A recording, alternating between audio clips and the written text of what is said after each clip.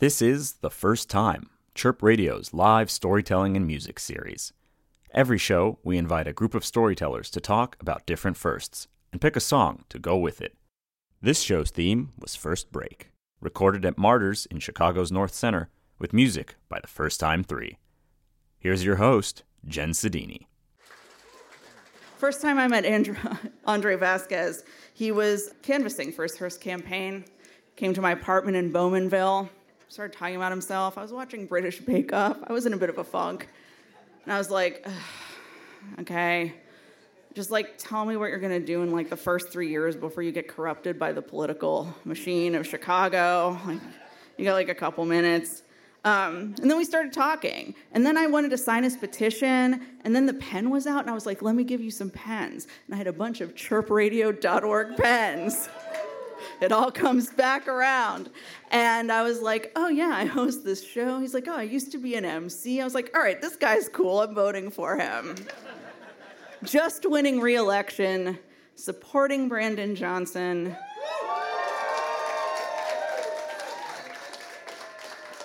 Give it up for 40th Ward Alderman, Andre Vasquez. I do city council meetings every once in a while, but this is what gets me nervous. How y'all doing? It's great. All right. So my name is Andre Vasquez. I'm the 40th Ward Alderperson. Thank you so much for providing the opportunity to share my story with you. My story is entitled The First Time I Met Bernie Sanders, a.k.a. Yes, you too can become an elected official someday. First, I'd like to share a bit about who I am and my experience, or lack thereof, so as to illustrate how unlikely it was that I ended up here. I was born and raised in an immigrant family here in Chicago. My parents came to Chicago in the late 1970s, back in the 1900s. My father, Andres Vasquez, was a bootmaker who worked at a shoe repair business downtown, and my mother worked midnight shift at an envelope factory. Yes, there are factories that make envelopes. I also did not know that until I grew up. We grew up poor. We were displaced from neighborhood to neighborhood due to rising rent. My young life was spent studying, reading, and feeling the kind of religious guilt one would imagine growing up in an immigrant family. It's true. As a result of gentrification and the associated displacement, I grew up in a number of neighborhoods in Chicago, from Bucktown to K-Town to Avondale, Ukrainian Village to Old Irving to you name it. I probably lived there. I also went to 5 different public schools growing up. I grew up very socially awkward and anxious as a result of really having such a fractured student experience. I was a smart kid who wrote poetry but felt very alone until I found a way to express myself and gain some recognition by becoming a hip-hop artist and battle rapper, as one does. Right, Jitesh? You know what's up. Props, much respect. So, in the 90s, hip-hop music is what informed my political leanings without my being conscious of it. Artists like Rakim, KRS-One, Lauryn Hill, Nas, Ice Cube, Common, or Common Sense as he was known back then, taught me how to be courageous enough to have a voice as a person of color in a world that did not and does not always view us as equal. It taught me to speak in front of a crowd as I visited every corner of the city to battle other MCs. It taught me to have a confidence I didn't have before, and ultimately through battle rap, I was able to tour nationwide to get on HBO, MTV, and ultimately grow a pretty decent following of folks.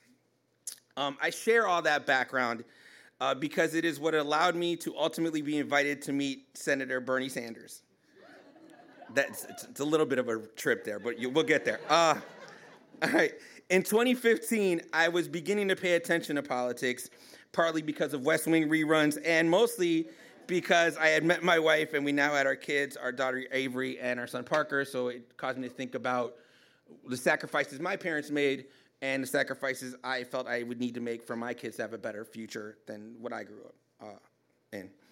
As the candidates for president began campaigning, it was a 74-year-old, or year-young, Jewish man from Vermont who got on the stump and sounded like my rap records to me. I know that's what you guys think when you hear Bernie Sanders, right? That's what your Spotify playlists sound like. To hear someone who might as well have been on the other side of the planet compared to my experience, speaks so plainly about the inequity we all face, about the 1% using its money to influence government and to continue to game a system that has disenfranchised so many of us who have felt like outsiders. That sounded like Public Enemy. It sounded like A Tribe Called Quest. It sounded like Nas. It sounded like Ice Cube, all rolled into one to me. I don't know if that's for Bernie or for the hip-hop artist, but either way, we're good. That's right. You should hear Bernie's raps. So to hear someone running for the highest elected office in our nation sounding like that drew me in just like a new album or new mixtape dropping. As someone who had a following in a community that did not actively engage in politics, I felt I needed to do whatever I could to put people on to make sure they were also engaged. So I got to social media and started sharing every video, every article, and every meme of Bernie I could find. Thousands of people were seeing Bernie content hour after hour, day after day. Those of you who follow me on social media know that is true. That's right, facts. All right, then, day after day. Then one day I had a friend named Jackie, who I hadn't spoken to since the 90s, hit me up. Jackie was excited to see her battle rapper buddy from back in the day out there stumping for Bernie online and extended an invitation to actually meet Bernie when he was coming to town. It turned out that Jackie's younger brother was an alderman and could put me on a list to meet Bernie when he came to Little Village because I was local, Latino, and a leader. I figured I was local and Latino. 2 out of 3 ain't bad. So I got every bit as geeked as one would imagine upon hearing that they will be able to meet someone who might be our next president and who they support. So the day of that event, I made my way to a small restaurant in Little Village called El Pollo Feliz. That's the happy chicken for our folks here who may not understand Spanish or sarcasm. I showed up, because the chicken's not happy. Okay, so I just want to clarify that for folks. So I showed up an hour before the event, before the campaign staff showed up, and waited. Once the staff showed up, I volunteered to move chairs, to help get set up. I basically auditioned to be a roadie for the burn wagon I was clearly on already. I made sure I had a good seat as people started showing up. As I was sitting there, I was talking to folks to shake off some of my anxiety, and I met a man by the name of Dago. As I was thinking a couple steps ahead, I started hatching a plan and needed an accomplice, so I made my pitch to Dago right there. I said, all right, here's what we're going to do, all right? You and I both have phones. We both have cameras on those phones, right? If I meet Bernie, you take the picture. If you meet Bernie, I take the picture. That way we get the picture. Are we good? All right. So as I'm gaining agreement on the deal, Bernie starts walking in. And I'm fumbling to put my phone in my pocket. As he came by, I stuck my hand out to shake it. I will share this to folks who have not had the opportunity to shake Bernie Sanders' hands. They are as soft as a grandpa's hand. Combined with the sternness that comes with waving it as a fist against the establishment, as Bernie Sanders does. So Bernie walks up to the stage, right? And he starts dropping bars. Hit after hit.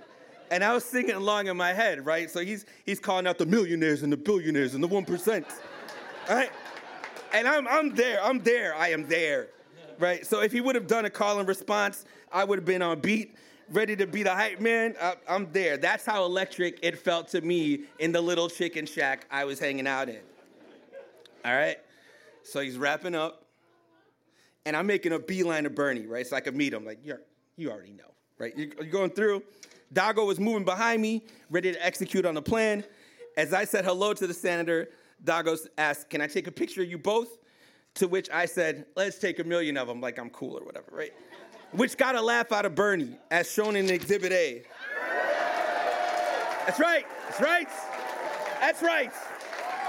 All right, so you'll see a smile there. Those of you who know Bernie Sanders and have seen Bernie Sanders know that it is hard to get a smile. So this increases the value if it was a trading card, is all I'm saying about that. It's a very hard card to find. All right.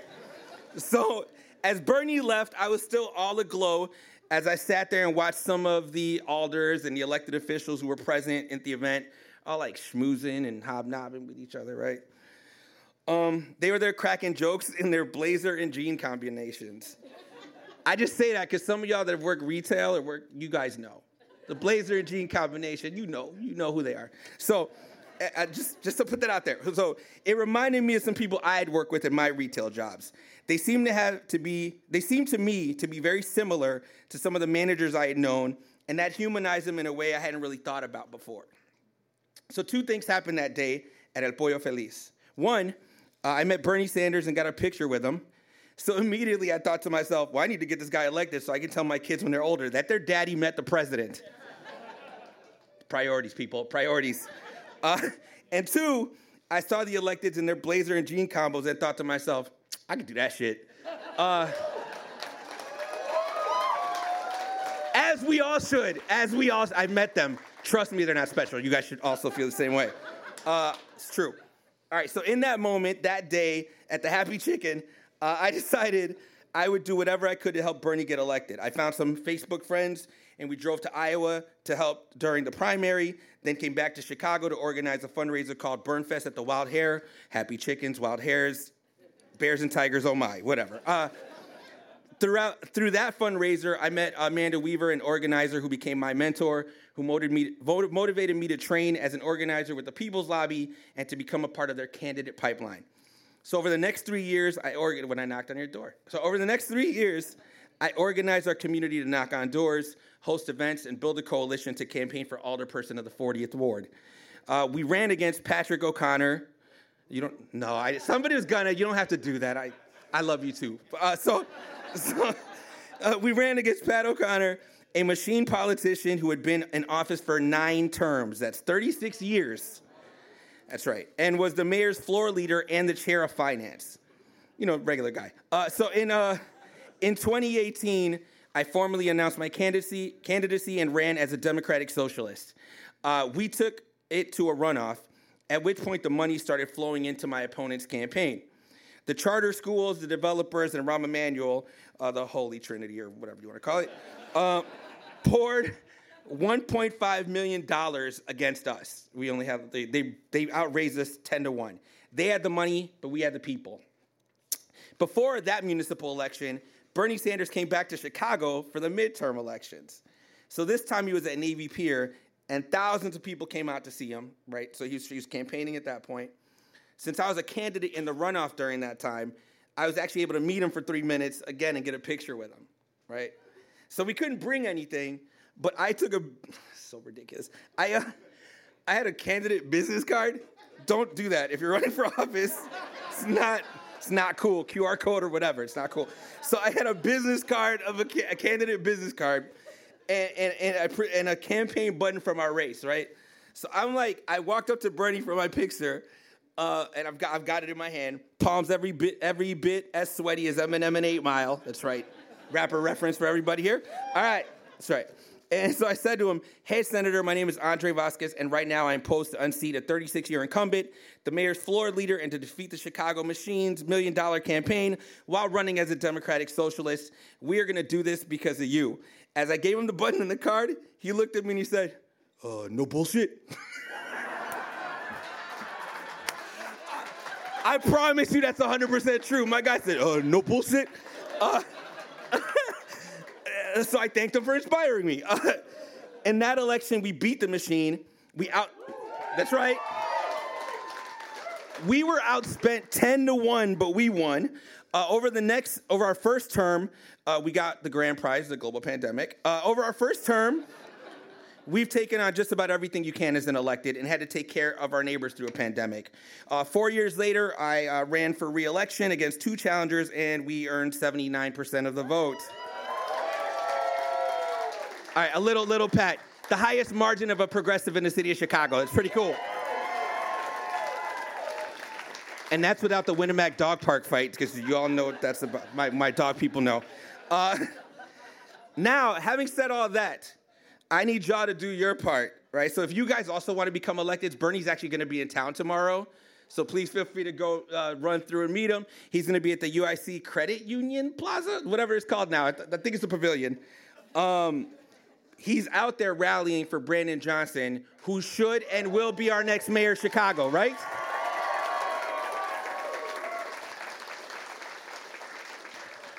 Two things to remember. One, actually, I'm an app. Can I do call and response back and forth? I'm going to do it anyway. How many of y'all have not voted? Put a hand up. Not yet. But going to. Everybody here voted already? Come on. Stop running. Stop. Okay. Vote between now and Tuesday. Please do that. We need all of you to do that. That's one. Two, go meet Bernie Sanders, shake his hand. Maybe you also can become elected, because apparently that's how it works. Thank you all so much.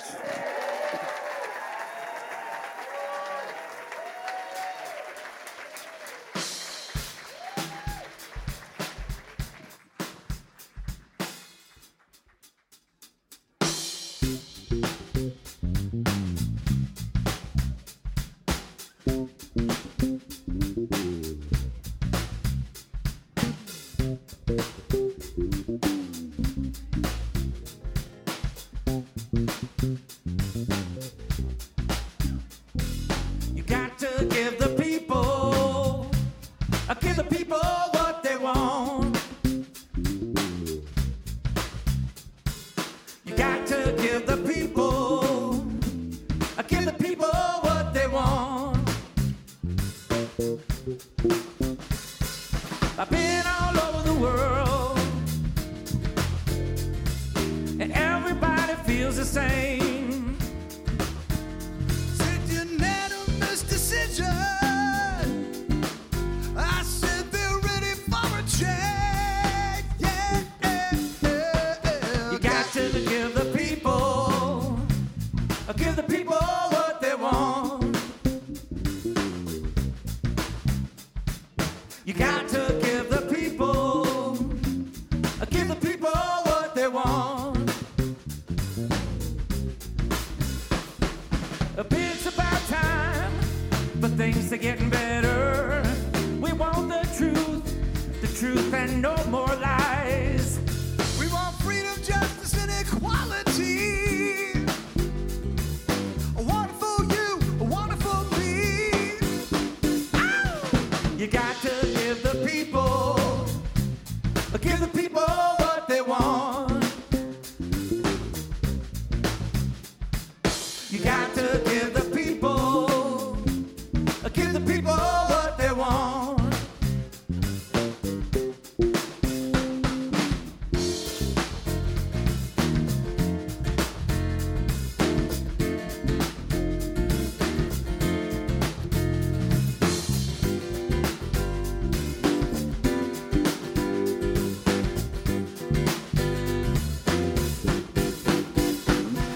You got to give the people what they want. You got to give the people what they want. Give the people what? Give the people what? Give the people what? Give them what they want. Give the people what? Give the people what? Give the people what? Give them what they want. Give the people what? Give the people what? Give the people what? Give them what they want. People want a better education. People want a better food to eat. People want a better housing. People need money, money, money, money. People need equality. People need understanding. People need freedom. Freedom. People, you gotta get it. Give the people what? Give the people what? People what? Give them what they want. Give the people what? Give the people what? Give the people what? Give them what they want. Give the people what? Give the people what? Give the people what? Give them what they want.